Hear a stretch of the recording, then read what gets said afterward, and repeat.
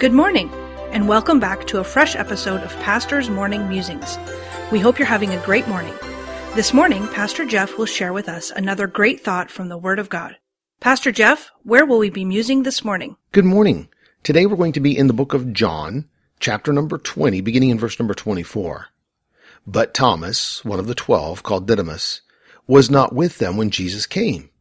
The other disciples therefore said unto him, We have seen the Lord. But he said unto them, Except I shall see in his hands the print of the nails, and put my finger in the print of the nails, and thrust my hand into his side, I will not believe. And after 8 days again his disciples were within, and Thomas with them. Then came Jesus, the doors being shut, and stood in the midst, and said, Peace be unto you. Then saith he to Thomas, Reach hither thy finger, and behold my hands. And reach hither thy hand, and thrust it into my side. And be not faithless, but believing. And Thomas answered and said unto him, My Lord and my God. Jesus saith unto him, Thomas, because thou hast seen me, thou hast believed. Blessed are they that have not seen, and yet have believed.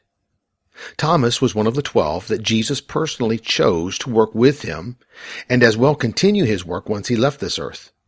Thomas is the one disciple that has been known through the centuries as Doubting Thomas. Yes, Thomas doubted, but so did many other disciples. The road to Emmaus was in reality two of Christ's disciples walking away in doubt, and Jesus came and met them and brought them back. Yes, Thomas was a doubter, but so was every apostle except Peter the night that Jesus was brought before the Sanhedrin Council.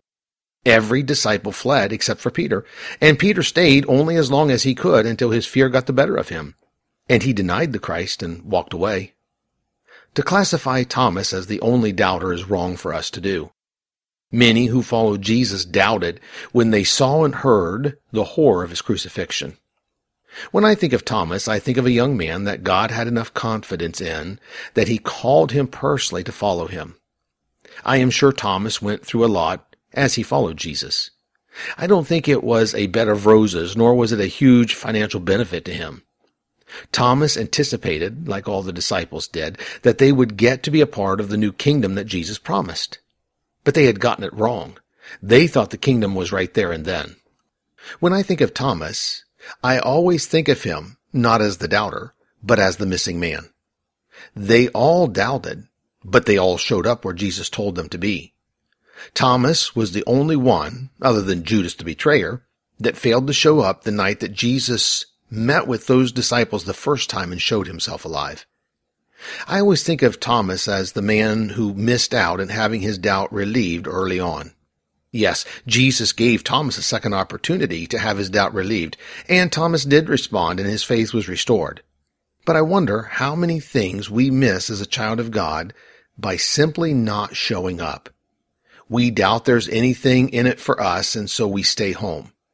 And the work that God wanted to do for us is not realized that day because we didn't show up. Most of us would rather remember Thomas as just the doubter and look down on him. Because if we see the real problem, that he stayed away from where God wanted to meet with him, we would see our own selves like Thomas because we so often fail to show up to God's assembly, his meeting place that he wants to meet with his people.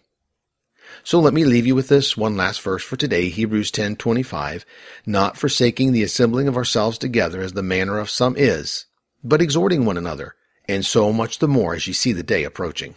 You have been listening to Pastor's Morning Musings, produced by Dr. Jeff Harris, Senior Pastor at Woodridge Baptist Church of Woodridge, Illinois.